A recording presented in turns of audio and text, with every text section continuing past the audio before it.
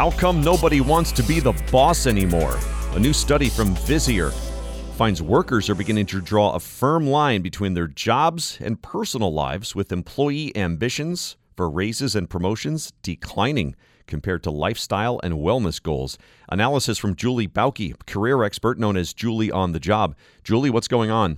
You know, this is one of those things that when you look at all the topics we've covered here, especially since the pandemic, there really should be no surprise. In fact, this stat backs up anecdotally all the conversations I'm having with younger people. First of all, being the boss, middle managers are getting squeezed. They're having to do more with less. They're having to lay people off and not replace them. They're getting squashed between the expectations of upper management and what the younger generations or lower levels want. And so it's kind of a no-win position right now.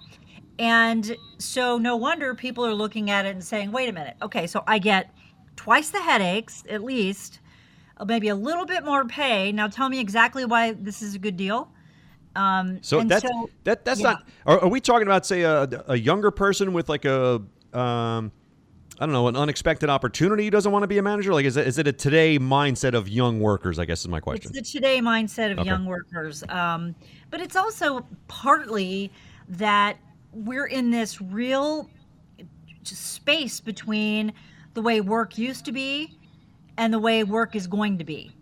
And so as we figure this out, it really is the middle, the let's just call them kind of that mid-level of managers that individual contributors would normally be promoted into, that they're looking around and they're looking at it and saying, this is not compelling for me. And the whys behind it are so interesting. And I just completed a project with a company where I did some coaching with their top talent, and they were generally younger. So let's just say 20s, 30s, maybe early 40s.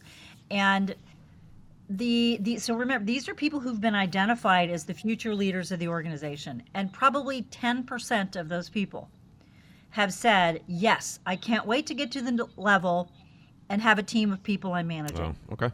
And 10%. The reason is, and here people had said, you know what, I know they want me to be a people leader.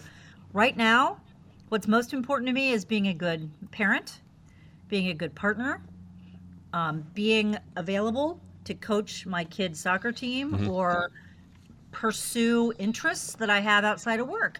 And so when they look at, we've talked forever about how that line between work and the rest of our lives has gone away. That then drives people to look at the picture of their whole life differently than they did before. And when they look at what it would take to amp up their time and energy around work, they look at it and say, I'd have to give something up. And right now, anyway, a lot of young people are saying I'm not willing to give anything up. Okay. The cost would be too high is in essence what it is. We're speaking with Julie Bauke, career strategist known as Julie on the Job. We're talking about why nobody wants to be a boss anymore. But if you're a middle manager and you're not taking that position, say, to be the boss, are you punching your ticket out of there because you can't grow anymore? Yeah, I mean, you can be, but the older generations, we defined growth as straight up, climbing a ladder, moving to the next level. And we are in a situation now where growth does not have to be defined that way. It could be I grow horizontally. I have more experiences and expertise that can help us in a different way than just having people report to me.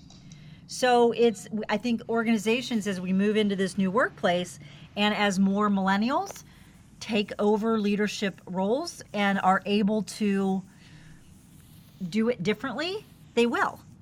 But if you are in an organization that has a very top-down approach and everything's a ladder, then yeah, people are going to check out. They're going to stay.